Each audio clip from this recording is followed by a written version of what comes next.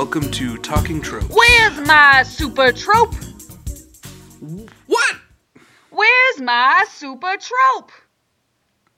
Yeah, we're doing Incredibles. We're doing both of the Incredibles. The Incredibles movies. They're incredible. Yeah, no real, specific trope that we want to dial in on with this one. We just sort of want to talk about, this particular film, the impact that it's had, the tropes that it embodies, and, how it transitioned from the original to the sequel over the course of, the 10 years in between. Yeah.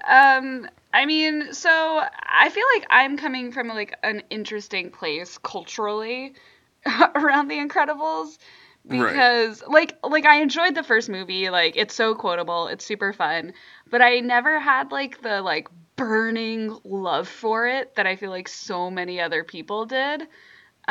Sure. So I don't know. I'm excited to sort of talk about it a little bit. Yeah, I found that, for my perspective, I think my perspective is somewhat standard, which is that I really, really am passionately in love with the first movie, and it kind of hurt my viewing of the second, of the sequel, because it just, I'm not able to view it objectively, because I just have so much love for the original. And I think you can sort of trace that back to, the things that I value, which I've expressed in this podcast multiple times. I like clear, well-defined characters, character arcs that come to a complete conclusion, and I like structure. Mm-hmm. These are the things that I care about. And I think the original has a lot of that, and the second one doesn't have any of that. The first movie has a ton of that. That was, I just watched these two back-to-back again. Yes, me as well. It's really interesting to just see the difference between the two of them, Right. It seems like they have two very different goals. It's one is, trying to make a movie about a family of superheroes, mm-hmm. and to make almost like a parody of superhero comics and TV shows. And then the sequel is a commentary on the fact that now superhero movies are so, ubiquitous. Yeah, I would agree. I think I will say, I always have a lesser opinion of the first movie in my head that completely vanishes whenever I actually watch it. When you watch it. Yeah. And I think also part of my increased enjoyment is that, I get it a little bit better now as an adult, I think. Oh, yeah. It's definitely a movie that it rewards a rewatch 10 years later. Yeah. Whereas I think that the sequel is, very much a family movie, a kid's movie that anyone can get, very accessible. Oh, yeah, for sure. I think all of my least favorite parts of this movie as a kid are, things that I... they're just the very adult moments in it, Did you, find them boring as a kid? Or not boring, well, a little bit boring, but a little bit frustrating, and I just didn't understand why someone would make a story about boring relationship drama when there's superhero shit to get to, Because the boring relationship drama is the most important part. That's my favorite bit. I know. It's I think that the original captured something very real about dysfunction and families and leading a double life. There was something mythic about it, mm-hmm. where it sort of took the idea of, a superhero is somebody who wears a mask. And then what happens when they're forced to take off that mask, yeah. and put it away? And what happens is you get lies, infidelity, getting older, all of these themes mixing together with normal midlife crises and relationship problems. Right. And then the second one is what if the lady has to do the job and the man has to raise the family? Very I Love Lucy. Yeah. Remember I Love Lucy? Lucy, she makes the chocolates in the chocolate factory, but it's too hard. It's so and then hard. The guys are oh my God, how do we cook? It's impossible. Children, what are those? They don't have any children in that show, but yeah, it's a role reversal. Yeah. Though I will say, rewatching Incredibles 2, I was like, oh, Yeah. is this just Civil War? I think it's just It's Civil no, War. okay, I see that. I see that connection absolutely because the idea of like breaking the law to do what's right Yeah. versus Well, and following the laws and signing an accord. yeah. Yeah. It was, I was just like, oh, it's Incredibles Civil War. Great. I love it.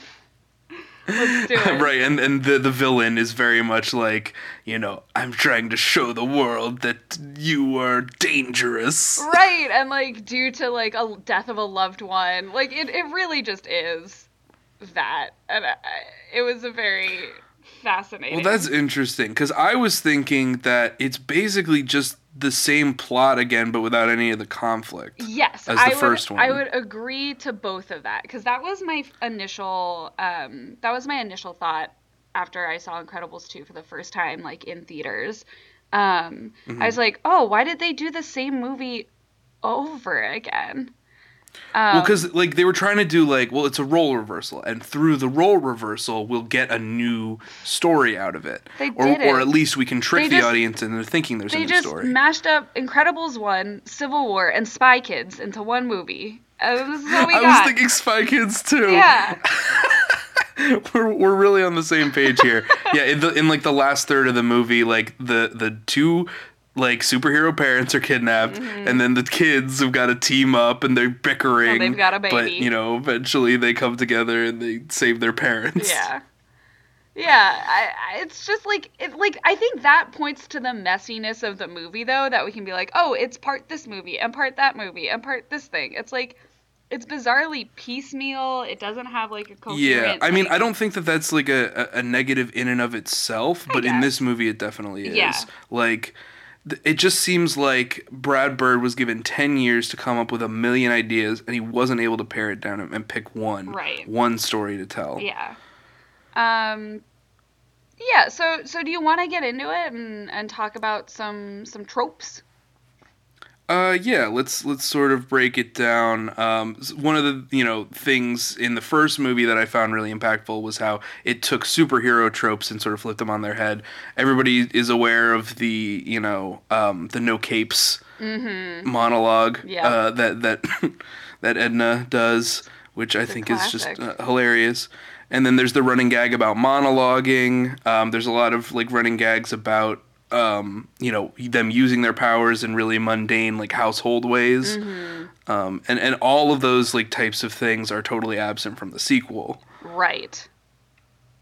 Like there's no jokes about superheroes or about family life. It's just like they're just telling the story that they're telling. Yeah. I mean, there's plenty of jokes in Incredibles too, but Sure. I mean, it's just not like the Pixar style of like blatant parody Sure. that they would typically do, where like Monsters Inc. is like this parody of like corporate culture, and you would have. I think it was trying to be a parody of like celebrity culture a little bit, but with superheroes, which sort of makes sense. Maybe. When we have like 3+ superhero movies coming out a year, where like Right. these people are celebrities, and we do have people going, oh my god, I love Thor, and like dedicate blogs to Thor, I'll be honest, it's just kind of hard for me to identify like the comedy of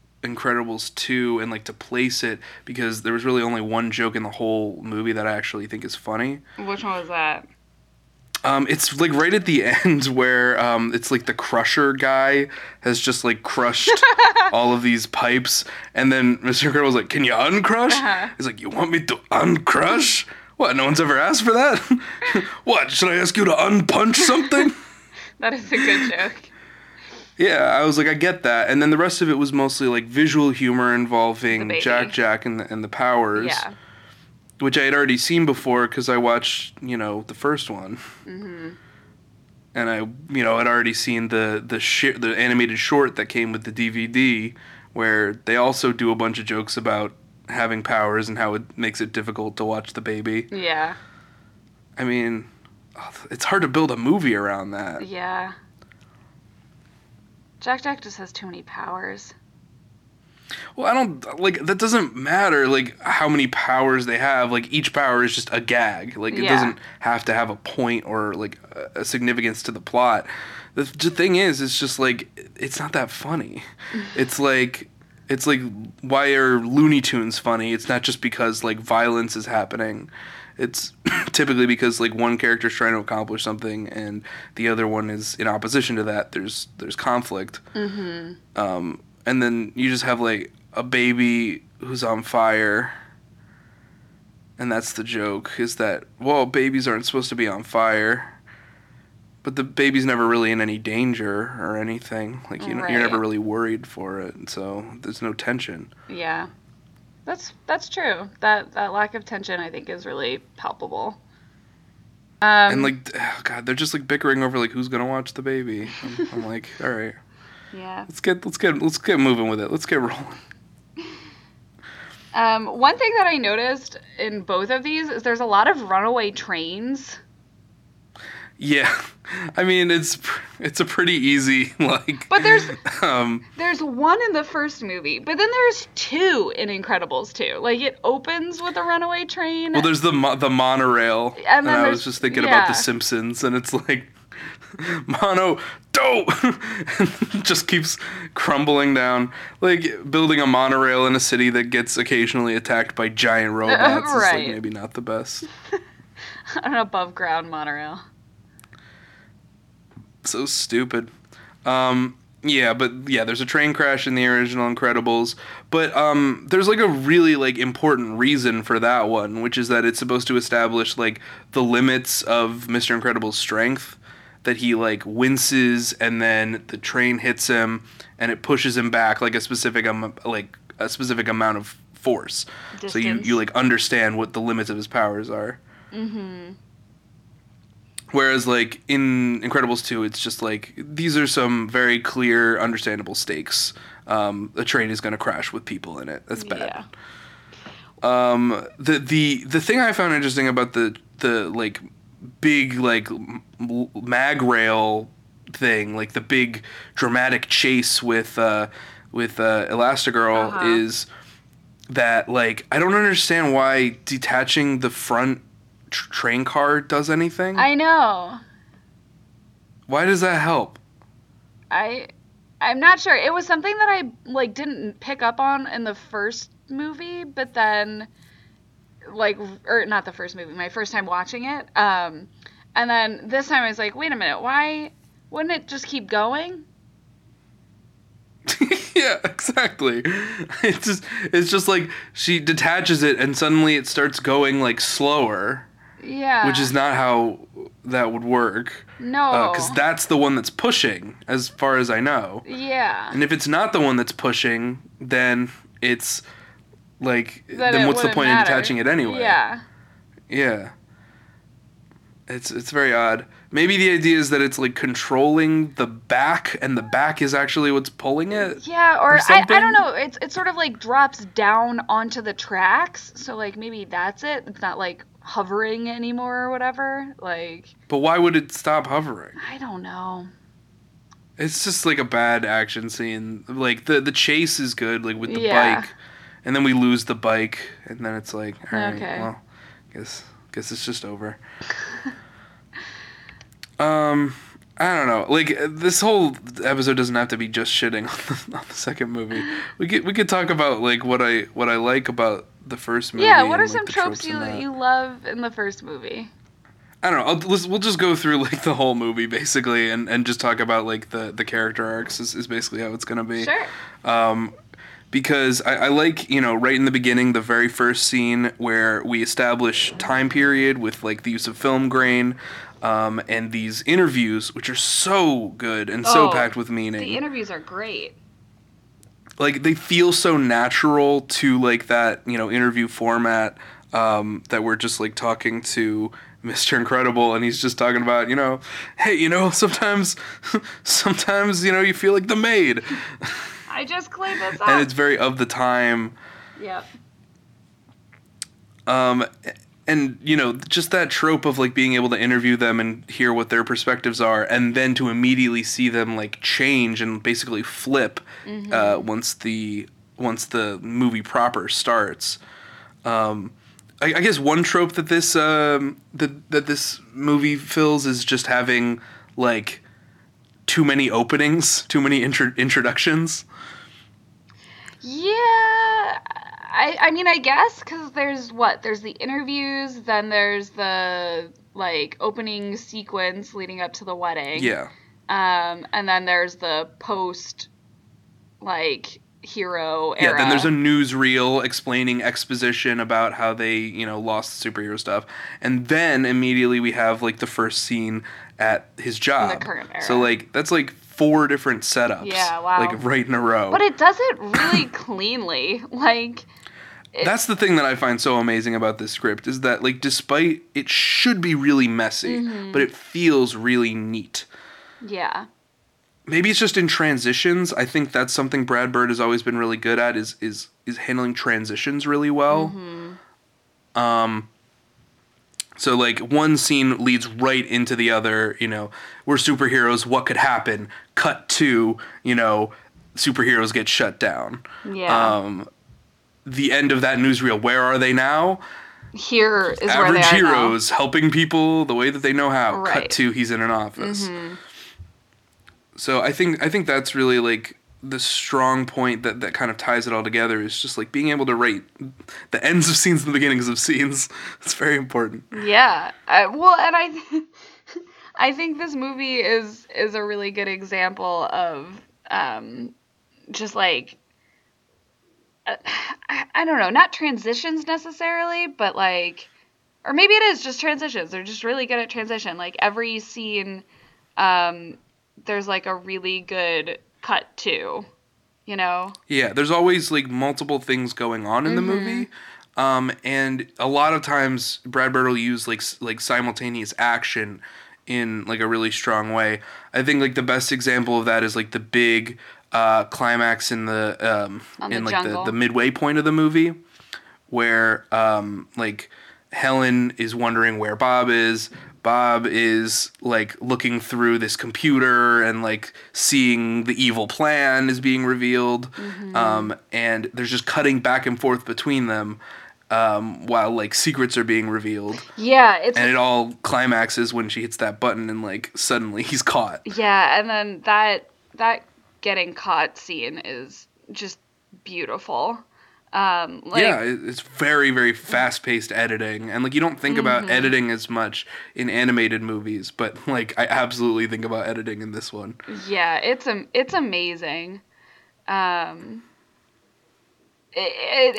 feel the desperation. So was there, like, a reason really that, like, you weren't, like, hot on this movie, in your memory, like was something just not standing out, or like the themes don't really grab you, or what is it? I think in general I'm really bored by films that,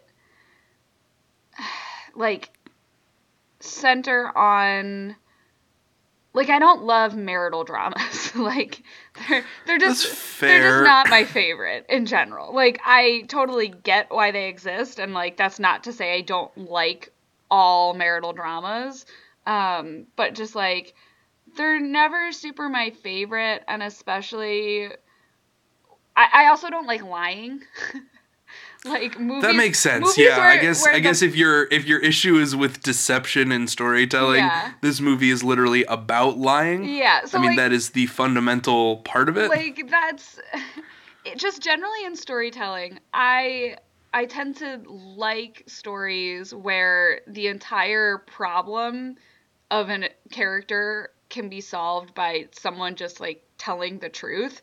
I just kind of hate that, because it's like, well, then why are we here? I guess that makes sense, but it works for me when it's motivated that a character wouldn't want to tell the truth. Like, in this case, where, if he tells the truth, like, Helen might leave him. Like, there is definitive consequences to him here's the thing. telling the truth. I don't think she would leave him, though. Like, that's the whole point. But he thinks that she would. I know. Like that's why I think on a rewatch it bothered me a lot less. Right.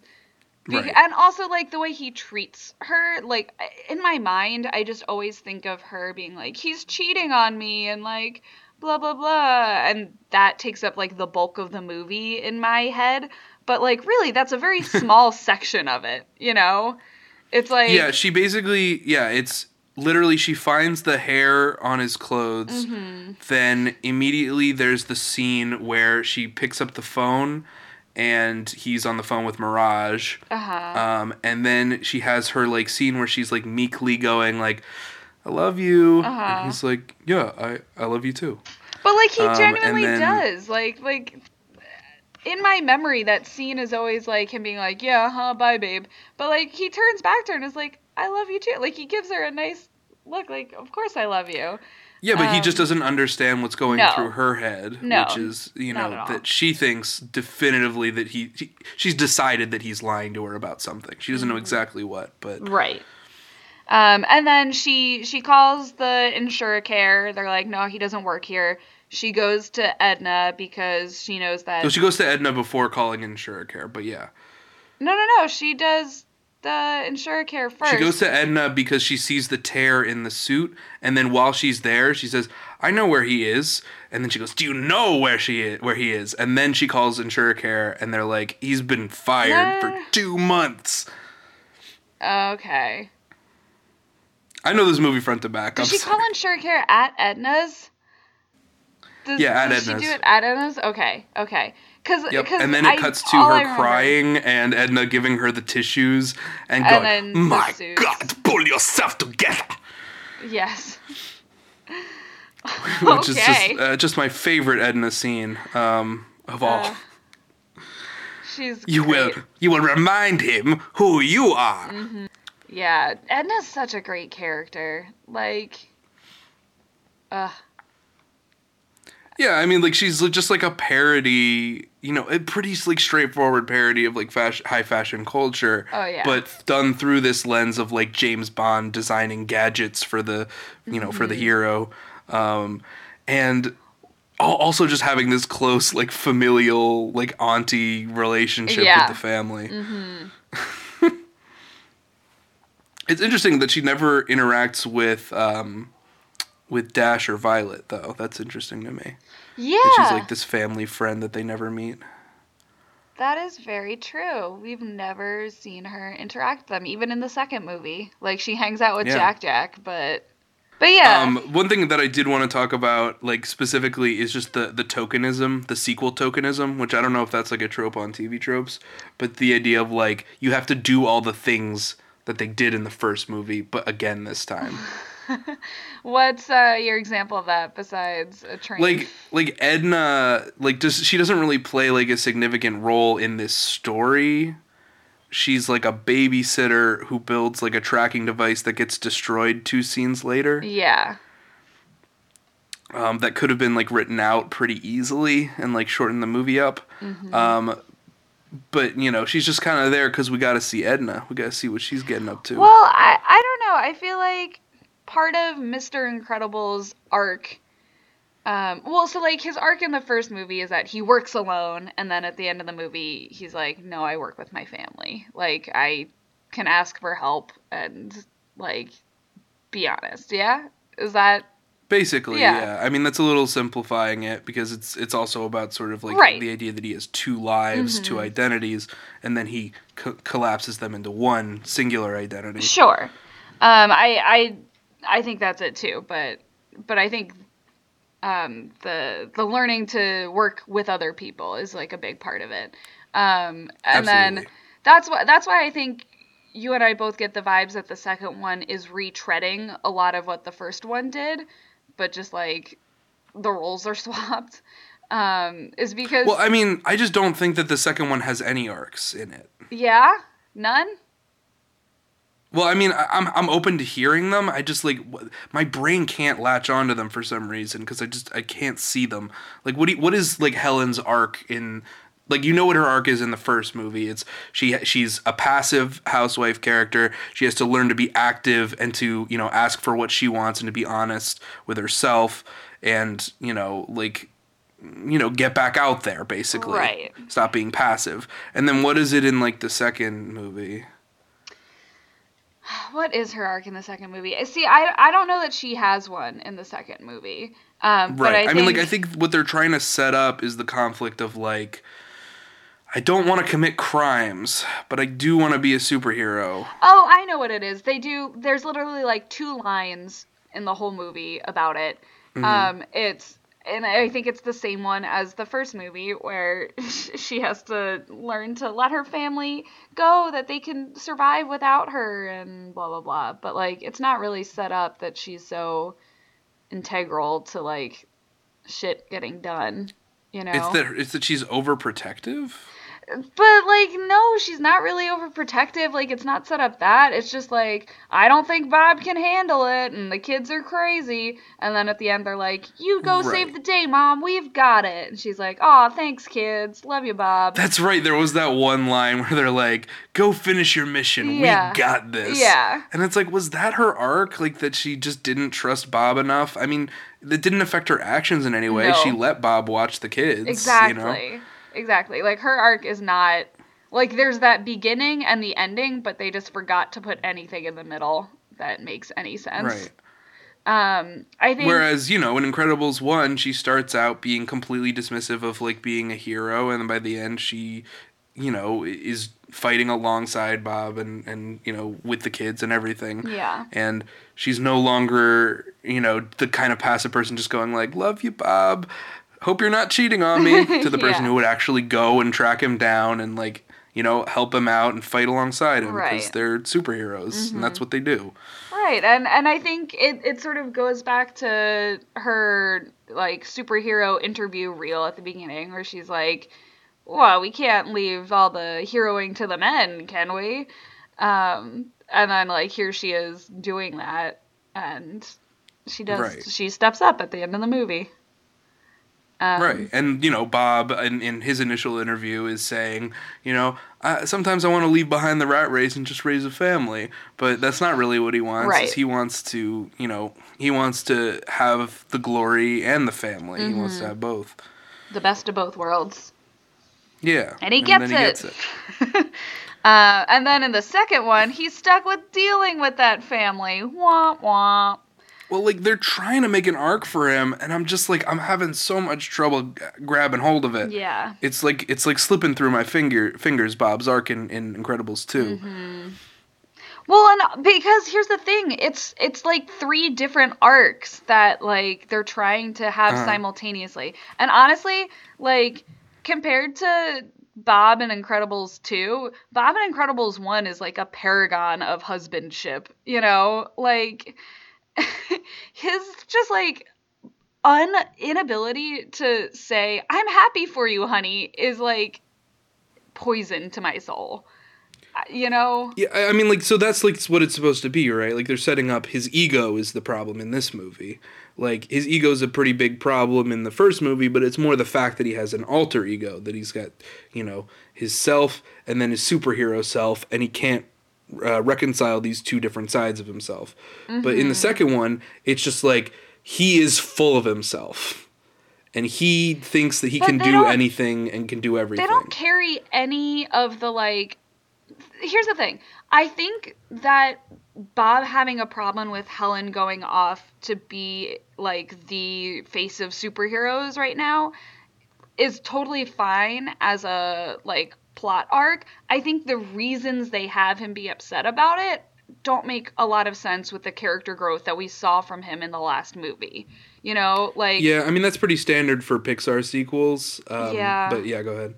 Yeah, well, so, like, specifically at the end of Incredibles 1, when they're, like, about to fight the giant robot, he's like, no, you can't come with me. And she's like, what the fuck, Bob? Why? And he's like, because I can't lose you again. Like, I'm not strong enough because I'll be really sad if my wife and family die, and I know that now.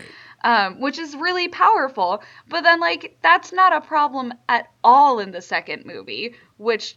supposedly. Well, that's good. I mean, that does show growth. It's just, like, the interesting thing to me is, like, he learned nothing about, like, the glory seeking.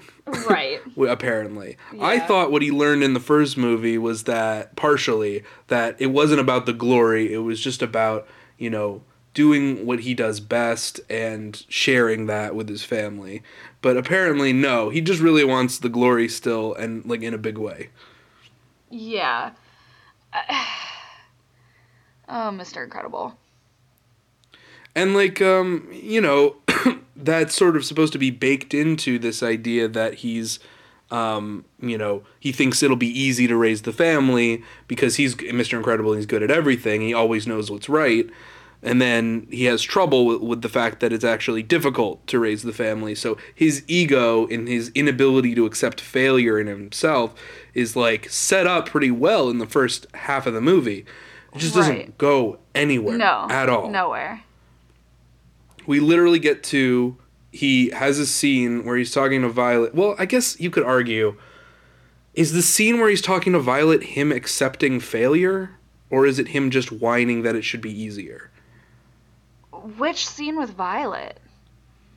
The scene where he's like half asleep. He's just left Jack with Edna, and he's like, Violet, I wanted to say something to you. I know I messed things up with Tony, and I'm used to always knowing what's right, but I feel like a terrible father. And then she goes like, no, Dad, you're super.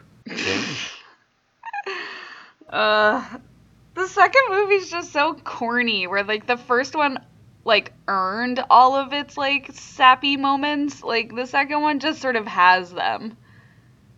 Yeah, but I mean, is that the culmination of his arc at that point? And then it's just like upsetting that it doesn't get to fit within the climax at all. It's sad when you don't get to see the ultimate effects of a character arc in the climax, which is what Incredibles 1 did really so well. Yeah, I think going back to what you were saying with Mr. Incredible, looking at all the like killed supers, while like Edna's talking to Helen about where is Bob, and sort of like the dual building of tension throughout those scenes. Like there's nothing like that in Incredibles 2. It's just a bunch of different scenes put together in an order. I mean, you could argue, I feel like there's some scenes that kind of line up, but there's just not a heavy reliance on simultaneous action.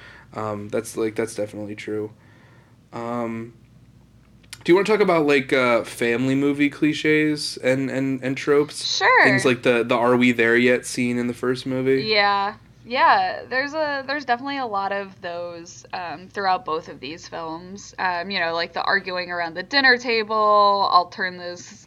Yeah. I'll turn this plane around. Don't read at the table. The dash. Getting sent to the principal's office, and Violet liking a boy and hiding. Right. Like it's a lot of cliche, but it's used very well, I think, to establish character arc. Totally. For each of them. Yeah, and I think there's the same use of cliche in the second movie in like all of Bob's homemakerings, where he's like, math is hard, help it with homework. Why they change math? Like that was in all the trailers, Like, right. This man doesn't know how to care for a baby, and math is different now. Hilarious. Yeah.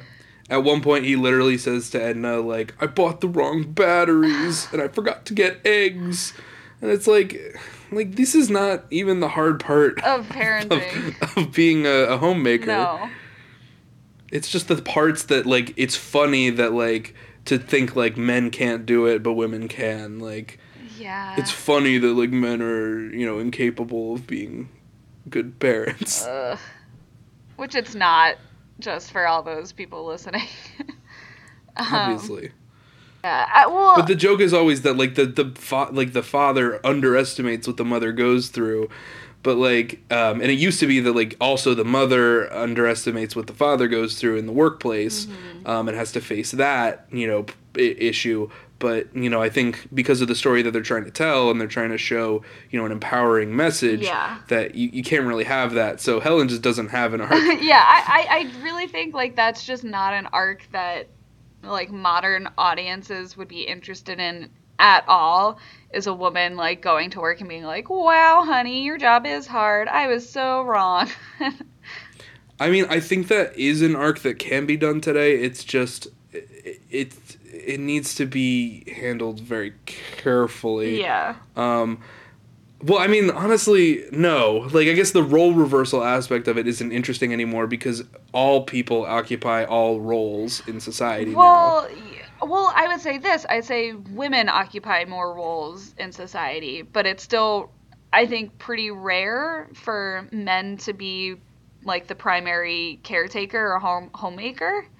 I mean, that's like it's definitely less common, but more so just because you're more into dual income households now. Sure. Like, the idea that there even has to be like a permanent homemaker is very silly. Sure. Or maybe not silly, but it's just not it's not a requirement anymore. Right, in modern life.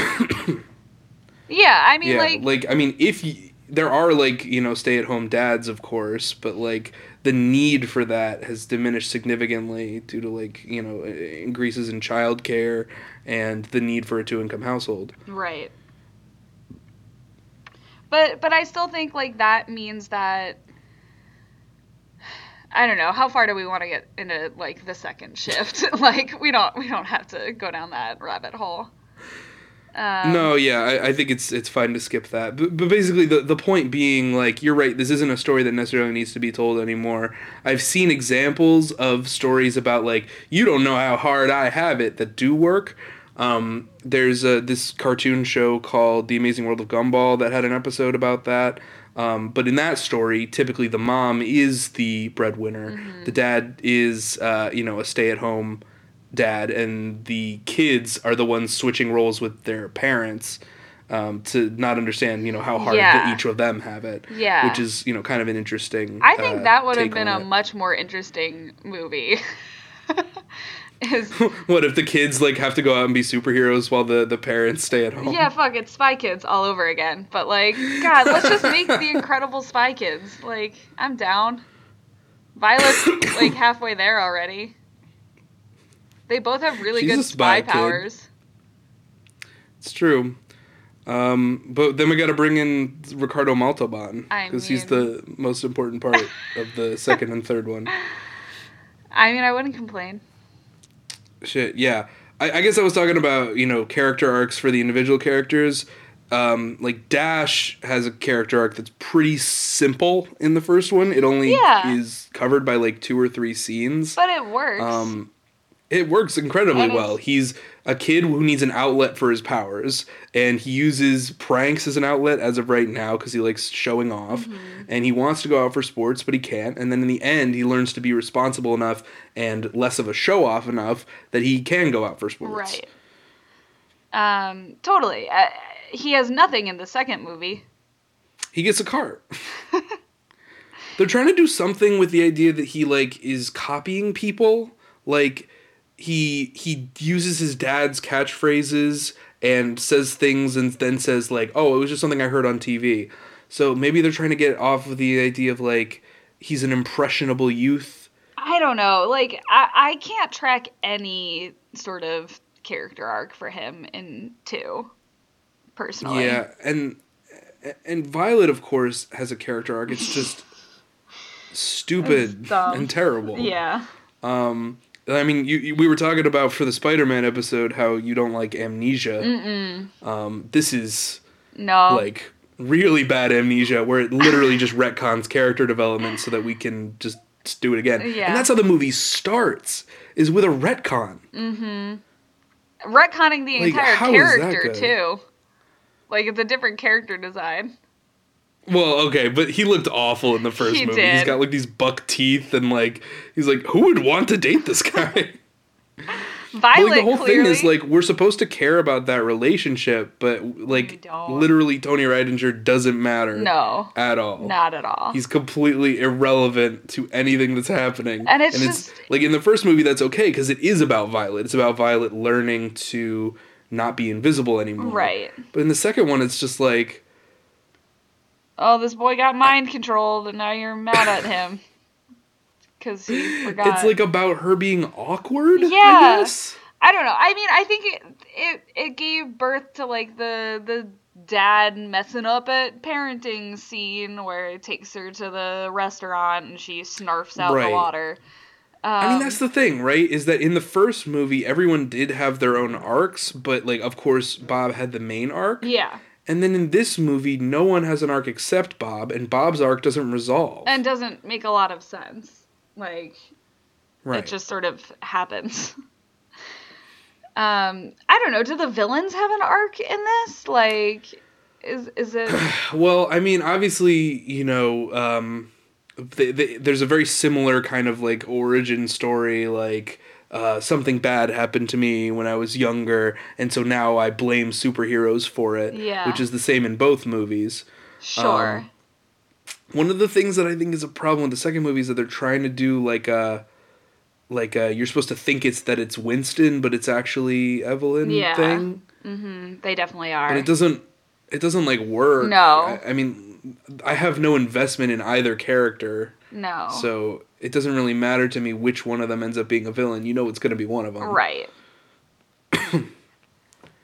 I think... Because, like, there's, like, a scene where, like, Winston is like, I strongly disagree, and it echoes, and you're supposed to be like, oh, he's secretly bad. Yeah. Yeah. I don't know. Also, they're like playing up how he benefits from the fact that big crimes are happening. Like, his company gets better results when more crime happens. Mm-hmm. So, like, they're making a comment on that because he's like, it's a superhero's playground, and like, Elastigirl's constantly just going like, it's kind of weird that we're like waiting for crimes to happen, you know? Yeah. But I guess he's a good guy still. Yeah, it doesn't really, like, they sort of throw, like, lip service at this at the end, where Helen's like, your sister's going to jail, you know? And Violet's like, well, they're rich, so I'm sure she'll serve the minimum crime sentence and, like, be out in a year. Like, like, they're trying to, like, throw lip service at big business, but it doesn't really work, and it doesn't fit with the themes and, like, actions of the rest of the movie. It seems like it's a theme that Brad Bird doesn't really believe. Like, based on everything I know about him, he loves brilliant genius inventors. That's why he made Tomorrowland. He loves, you know, stories about, like, incredible businesses that are really successful. That's, like, part of Ratatouille. Mm-hmm. You know, he loves those, like, he's really amazing into special theory. people. Yeah, he's extremely into it. So that's why I'm going to constantly refer to him as Brad Bird, the maker of this movie, because that's what he wants me to say. Okay. You're just indulging him. Of course, yeah. I mean, like, honestly, his, like, overt hatred of critics is, like, well cataloged. And the more that he makes stories about that, the more I'm going to look at him and be like, hey, you know, maybe you could talk about something other than the haters. But, it seems like he really doesn't like people who watch his own movies. Oh, man. You know? I mean, do you think that has an effect at all on Incredibles 2? Like... Yeah, well, I mean, like, the whole monologue with the screenslaver is about how people just passively watch things rather than do things. And in his mind, he's doing things because he's an artist. So, like, he seems to kind of hate his viewers. Yes, that's another thing about this movie that... like bugs me, and that bugs me about like media in general, that's like, watching TV is the worst and you're all slaves to the screen, like all that shit. It's like, you can't say that in this medium. Like, do you want people to watch your movie or not, you know? Like, well, he's supposed to be like kind of critical of it because also superheroes can inspire people to do good, which is what happens with Winston. But he seems to kind of, give credence to the idea that, like, people who just view things and don't act on them, or people who make media that doesn't inspire people are, like, it's committing some kind of sin. Right. Pointless and worthless. And, like, I don't know. Like, there's a part of me that's like, yeah, okay, I sort of see where you're coming from. Like, it can be better to do than sit, but... like, sometimes you gotta sit, you know? Well, I mean, the way that I think about it more so is just that, like, the stories that we tell say a lot about us. The things that we consume help shape us, whether we do it consciously or not. Sure. I think that it's probably better to do it consciously, but no matter what, you're getting what you're getting. Right. And, like, I think when you think about sort of the subconscious effect of watching a movie like Incredibles 2, I think what people see is all the major players in this story, like, globally, are women, and the only people who have to change in this movie is the man who is full of ego. So, like, on that level, I think that is getting to people, and that's why people sort of point to this movie as, like, empowering. Yeah. Whereas there's nothing really empowering about it, like, inherently. No. It's just that there's, like, Elastigirl says hi to a woman ambassador. She has a chat with a female supervillain who is super, crazy genius inventor. Yeah. And then, in the crowd of people cheering for Elastigirl, there's, like, a little girl holding a sign. And, yeah. It's like that imagery. It's gonna hit people on a subconscious level. Yeah. I mean, like, it just feels so empty, though. Like, that was my thing. Is like, I saw what they were going for. I agree 100%. Like, I was like, oh, okay, I get it. Yay, women. It's always like right, but that's really all you can say because Helen doesn't have an arc. Yeah. So there's no story about her overcoming prejudice at her being a woman superhero. Exactly. Because that's not what it's about. It's about a story where all the women are praised 100% for all the work that they do, and they're rewarded 100%. And maybe that's important too, or maybe it's not important. I don't know. I mean, so I think that's, like, an interesting thing to bring up because, like, Mary Sue's, especially in, like, superheroes or super-powered, like, stories, is something that a lot of people like to poke at. Like, Rey in Star Wars is Mary Sue. Like, she didn't train right, or but anything, Rey has a character arc, which exactly. is why I like Rey. Exactly. And I just don't like Helen in this movie because she doesn't have an arc. I would agree 100%. But other people don't care as much about arcs, and I don't know if that's necessarily, like, wrong. Like, is that, I mean, like, they just don't have the same values that I do in storytelling. I don't know. Like, I can't say if it's wrong or right, but, like, I will say it's definitely something, I feel like a lot of movies these days are really not cutting it arc-wise. And I wasn't sure why I kept leaving movie theaters feeling so empty. And just sort of like, that was fun, I guess. I don't really understand why it was important. Like, stuff like that. Yeah, I mean, arcs are good for that because the way that our brains work is we sort of have this function of, like, what was the point of that story? What was the beginning, middle, and end? Right. And we think about that as how was the character in the beginning, what changed them, and were they different at the end? Right. And in this movie, they're literally exactly the same at the beginning and the end. Like, the scenes are practically identical. Yeah. Holy shit. Yeah, it's a lot. Yeah, I think it's just a really basic unit of storytelling. Like the very hungry caterpillar. Like, he starts out as a really hungry caterpillar, and he ends as a very full butterfly, Like, yes. He grew and changed, literally. But I think a lot of stories now, maybe they're less interested in, like, the butterfly except, like, okay, well, the important thing is that children need to see that it's okay to be a caterpillar. And so we need, like, representation. But I feel like in this movie, there's, like, representation. The other superheroes. No, go ahead. Oh, yeah, there's the other superheroes, which are sort of, like, supposed to represent, like, LGBT, like, characters. Because there's, like, they were talking about how they felt like outcasts. And they had to hide their powers. They, like, right, and there's this one line that's, like, really on the nose, but I actually think it's a good line. It's like, they all have, costumes and names they gave themselves. Mm-hmm.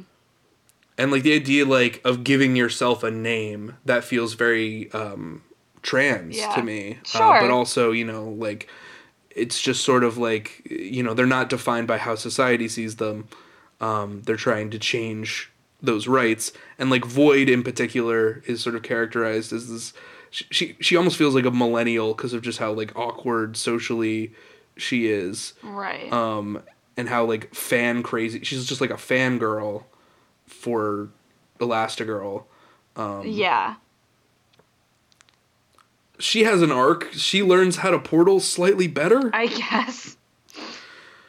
She's like, make a shoot, make a shoot, make a shoot! And then she, like, makes a portal and, like, she doesn't die. And I guess that's an arc. I guess.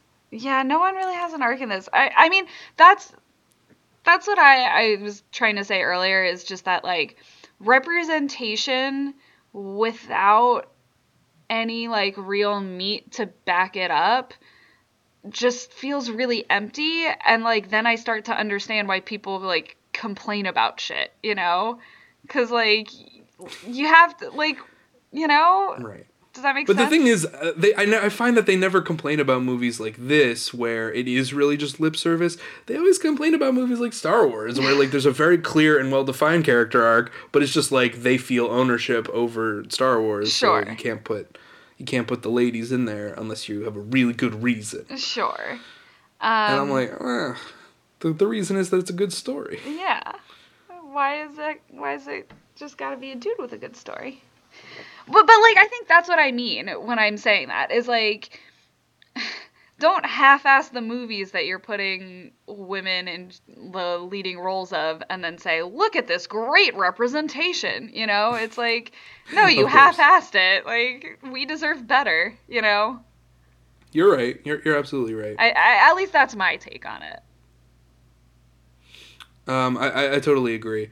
I was thinking about, like, your criticism of the first movie, that, like, it's just, like, deception-based storytelling, and I was like, the real guilty party for that is Incredibles 2, where, like, Bob lies to Helen for no reason whatsoever. Exactly. Okay, that's another thing. I'm so glad you brought this up, because this was definitely something where I was like, this could have made an arc happen, but, like, because Bob keeps lying about it, it doesn't literally up until the end of the movie, and never tells the truth. Exactly. It gives Helen, this would have given Helen an arc. Like, you know, they sort of, like, pay lip service to the fact that she is like, oh, I'm scared to, like, leave you home alone with the kids. Like, what if you need me? But, like, she doesn't then actually, like, follow up, and, like, she's not constantly checking in and being, like, overbearing. She's not, like, not giving. No, she's Bob... happy doing what she's doing. Exactly.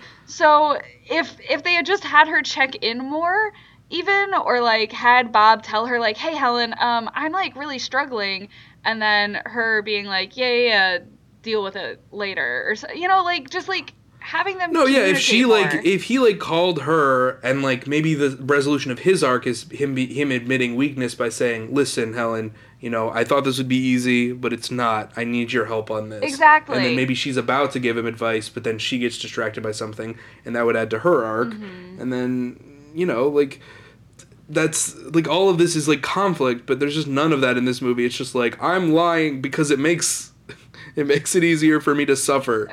Right. Well, and it's just, like, that's, I think, part of the problem, and why the movie feels so segmented, and, like, why we don't have a lot of that dual action going on, is because the two, like, Bob's storyline and Helen's storylines are interacting so infrequently. Like, there's the one scene during the monorail chase where, like, Dash calls her while she's on the bike.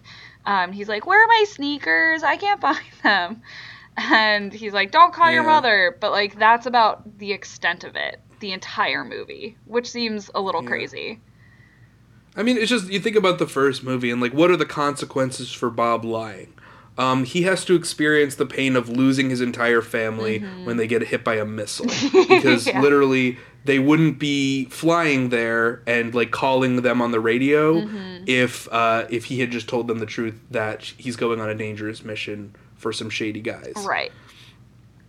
What are the consequences for Bob lying? In the second movie, he loses some sleep, and then, like, everyone saves the day. Yeah, he figures out how to be a dad. Thanks to Edna. I don't know, like, I feel like we were going to get to this point eventually, but I feel like I'm just going to jump into it. Yeah. The climax on the boat. There's a climax on a boat where the tension is the boat is going to crash into the city. Yeah. You know how all those, like, terrorist boat attacks? the So famous many. like boats trying to crash into To be like fair, land buildings. that was a pretty deadly looking boat.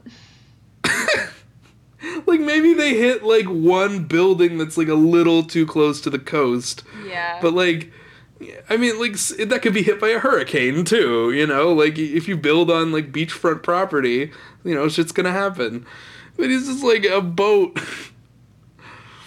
It's just a boat attack. Yeah, it doesn't make a lot We of gotta sense. turn the boat. There's no steering wheel. No. Oh man. By the way, I just don't believe for a second that like don't you believe deep down in your heart that Frozone could just make a ramp to turn the whole ship? Oh yeah. He makes like a giant tidal wave of snow. I feel like he could just build an ice ramp where like the boat just goes into it and then turns. Well, also I still think it's kind of bullshit that they can't get into the engine room with Portal Girl when Portal Girl zaps Elastigirl into the fucking plane. You know? What do you mean? Like, what? She makes a portal for her to jump in to... So, like, the plane with the villain is getting away, Evelyn or whatever. And to go after it, Elastigirl is like, make a portal above the plane or whatever, and I'll jump through and get onto the plane. And she does that, and then the thing that ends up ultimately getting her inside the plane is that she opens a portal to the inside of the plane. And then Helen goes in that way. She's like a new superhero. She's like working on her powers. I buy that. Right, like that's but fine. Like, but then why can't she do that with the engine room also? I think she can. She's just otherwise occupied fighting crime. Okay. I don't remember. It's like it's just like a hectic, chaotic scene. But like the thing that I find like really obnoxious about it is just how easy it is to free all the superheroes from the mind control. Yeah.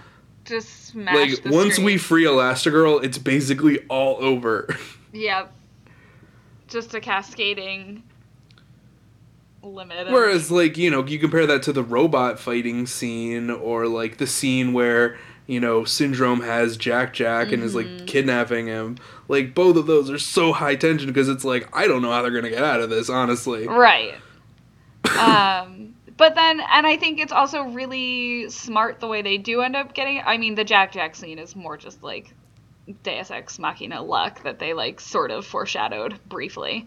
But, like, with the robot, it's... Mr. Incredible is using his past experience, which, like, has been so important to him. And, like, he's like, oh, yeah, it can pierce itself. Great. And it's teamwork, and they have to trust each other. You know, she's like, I'm not going to hit the button until we have the exact perfect shot, you know? Yep. And then there's that scene, the Go Long scene, which is like the perfect, you know, culmination of Dash's character. Yep. And, you know, of course, Violet does some pretty crazy, awesome stuff with that shield. And then it breaks, and then her dad is her shield as well. And he's protecting her. It's like, there's a lot of really good imagery, really strong imagery. There's also some Ayn Rand, Atlas Shrugged imagery, which, like, everyone has pointed out. I mean, yeah. There's also some Ayn Randy sort of ideologies. The normies are keeping us special people down. I mean, literally, yeah. It's like the villain is, like, someone without the special powers who, you know, thinks that they can just do that, get around it with, like, money and, you know, just buy their way to being special, but they can't because the real special people are the people who born special. Yeah, they're born that way, and then literally the strong man lifts a giant weight over his head that's shaped like a globe. Yeah. It's Atlas Shrugged. It just is. And you just have to kind of accept that. Yeah. That, like, the movie is promoting a terrible ideology, but just doing it really well. Yeah, because they're doing it with the backdrop of, like, real family emotional, like, issues, you know? Like... Yeah. Meanwhile, like, it seems like the sequel is trying to do this thing where it's, like, you know, superheroes are an oppressed group, which is not something that Ayn Rand believes in. And No. because I don't think Brad Bird believes in oppressed groups, I don't think he like believes that there are people who, because of prejudice, don't achieve what they could have achieved. Like, because he doesn't believe in that, because he believes that everyone can just achieve whatever they want if they try hard enough and be a creative and, you know, take charge of their life. Right. Like, the movie feels totally flat. Well, exactly, and I think that's part of the reason why Elastigirl doesn't have that arc and why that representation, so to speak, feels so flat, is because he's like, well, if they just tried harder. She doesn't face any prejudice. She doesn't face any, like, criticism from the police, even for you know, being a superhero illegally. Like, for all of her, like, hand-wringing about, we can't break the law, literally the police never get involved after that first scene. Yeah, which feels also strange. Well, the first scene that they have, the police are totally in the right in that the Incredibles only made things worse in every conceivable way. Yeah. So it seems like maybe they shouldn't have gotten involved. You expect us to just do nothing? Okay, also, wait, one thing, especially watching these two movies back to back, something that just seems like such a plot contrivance to me is the whole, like, hero program or whatever being shut down. Like, wait, what do you mean that that's a plot convenience? I don't even know what that means. Like, when they said that in the movie, I was like, what do you mean the program is shut down? Why? Exactly. I didn't know what it meant. Well, because it's a plot convenience, because it puts them in a position where they don't have anyone else they can rely on, and so someone needs to go do the superhero thing with the kind of shady business people or whatever. But they didn't have that in the first movie either. I mean, superheroes were very illegal in the first movie. Right. Like, what the program seemed like they did is, if you show that you're a superhero, if your secret identity is revealed in public, they can wipe people's memories and relocate you. That seemed like the only thing that they did. Right. But they don't need people to do that in the second movie. They just need a job. Exactly. Well, but, like, at the end of Incredibles 1, Dicker is like, we'll never be able to thank you enough for all that you've done, and you don't have to worry about money ever again. Like, we've got you, basically, is what he's saying at the end of the first movie. And then, right, because, I mean, the first movie was, like, it was just trying to be self-contained. And so, like, they were like, are superheroes legal again? And he's like, we'll leave that to the politicians to decide. But the implication is that, like, given how much of a help they were today, they probably, will be. You know, helped push forward superhero rights a lot. Exactly. And then, so, like, when in the timeline of events, this is supposed to take place, like, a month or so after, like, it picks up right where the last movie left off, but, like, that sports meet or whatever is supposed to be, like, a couple weeks after they've, like, saved everyone, right?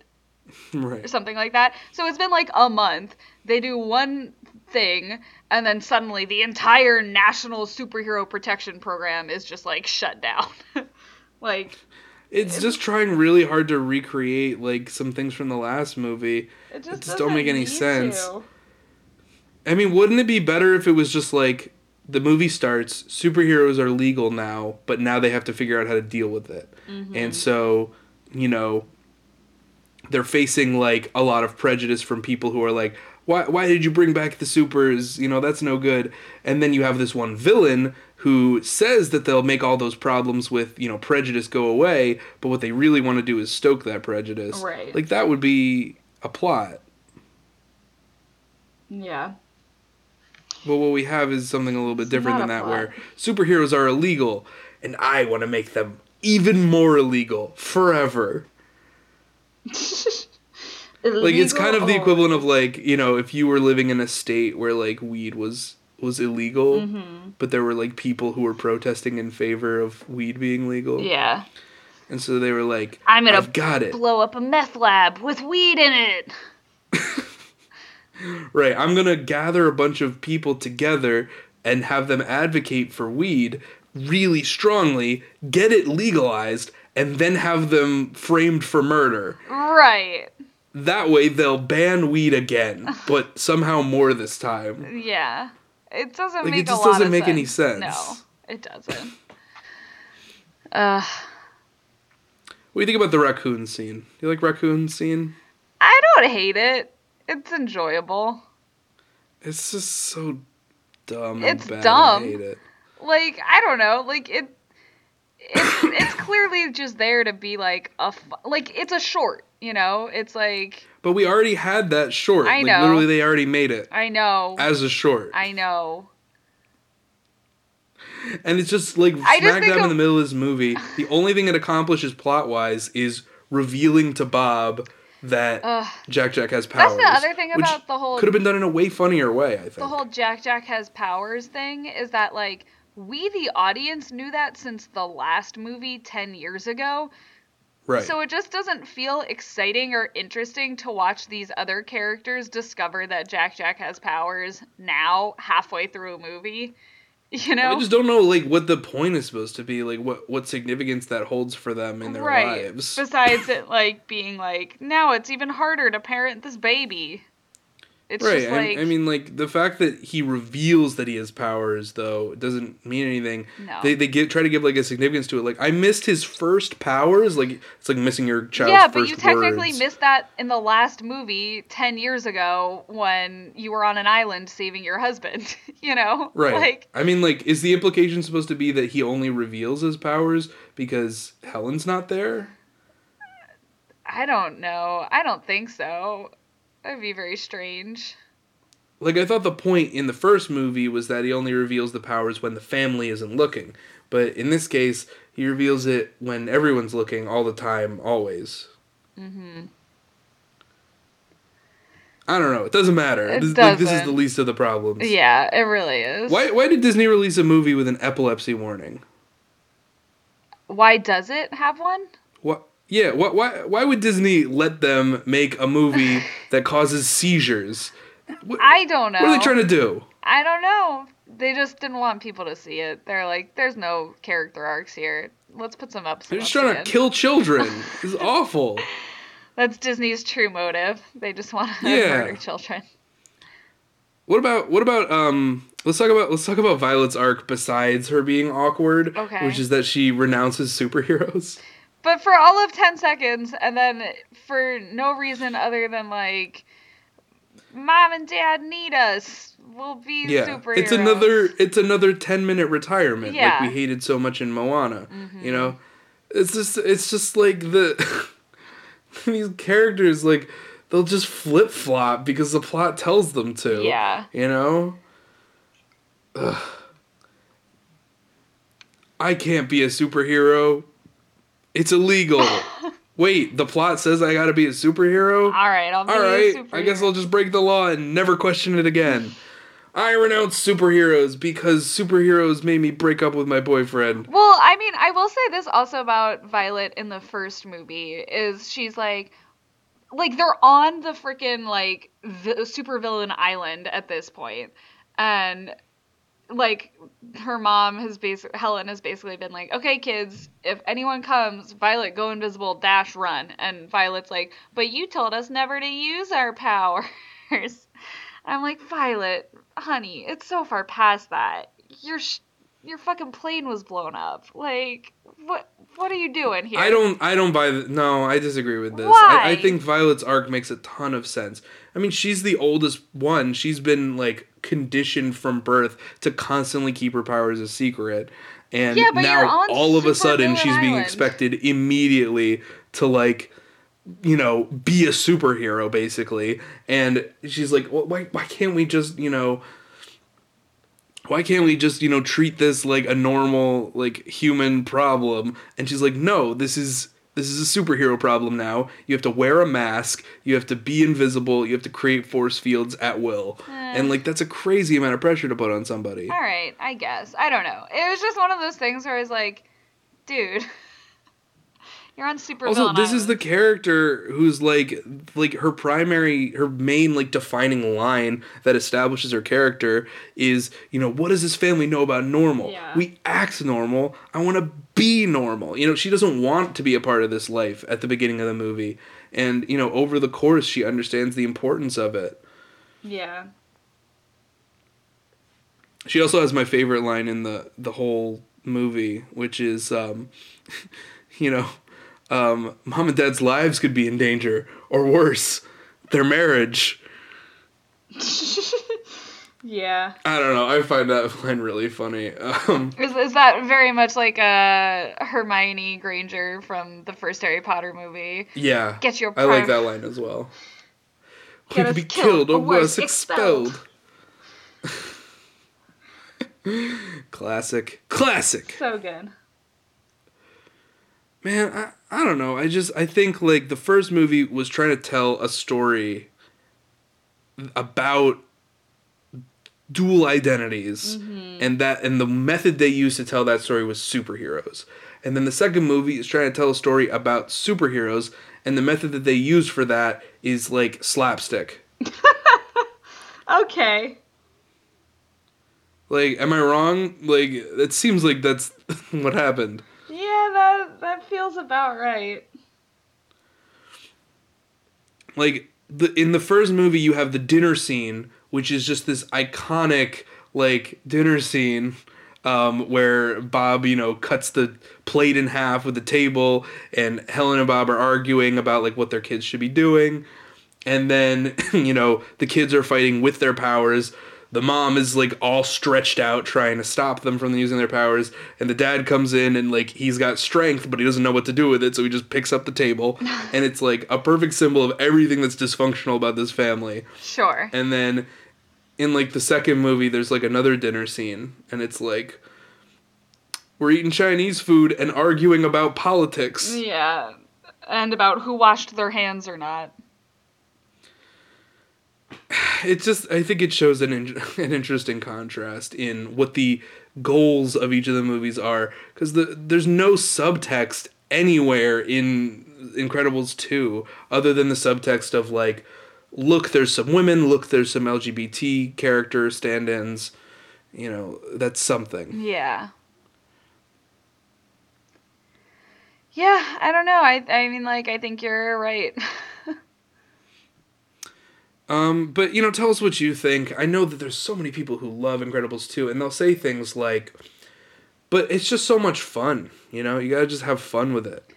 I mean, I don't. In their defense, I will say, like, it's an enjoyable way to spend an evening. Just, like, there are worse things you could watch. I agree with that. I mean, you might call me a hypocrite because I liked Venom so much, and that movie obviously doesn't have any complete character arcs. No. But that's because it's just straight up, like, power fantasy wish fulfillment. Whereas this movie is like, I don't know, is the wish fulfillment supposed to be, like, just having superpowers at all? Because they don't do anything that, like, resolves, like, their true desires in life. They don't, like, feel weakness and then get to punch through a wall. They just, like, they experience normal everyday problems that all of us have to deal with. And then in the end, they turn a boat. Yeah. Is that fun for people? Is it fun to, like, explode a raccoon? Yeah. I mean, yeah, it is fun. But is it enough, I think, is the question. No. And I think... It's never enough for me. Well, I mean, I think also for you, part of it has got to be your love for Incredibles. Yeah, I mean, I know I'm blinded a little bit by the first one, but, I mean, the things that I care about. Does anybody really think that, like, the character arcs in Incredibles 2 are enough for it to stand on its own without comparisons to the original? Like, I don't think so. Or if there are, tell us. Like, tweet at us at Talking Tropes, and... Right. Like, I mean, like, the movie... Hear. The movie wants me to compare it to Incredibles 1, which is why they have that scene where, like, Frozone is like, I'll be back ASAP. And then, or, like, I gotta go ASAP. And then, she's like, where are you going ASAP? You better be back ASAP. Uh-huh. And I'm like, that's not a funny line. No. I have to compare that because the only reason that scene would ever exist in a movie is because of the Where Is My Supersuit scene. Mm-hmm. Which is the greatest scene. It really is. It's the best scene in that entire movie. And it's a pretty darn good movie.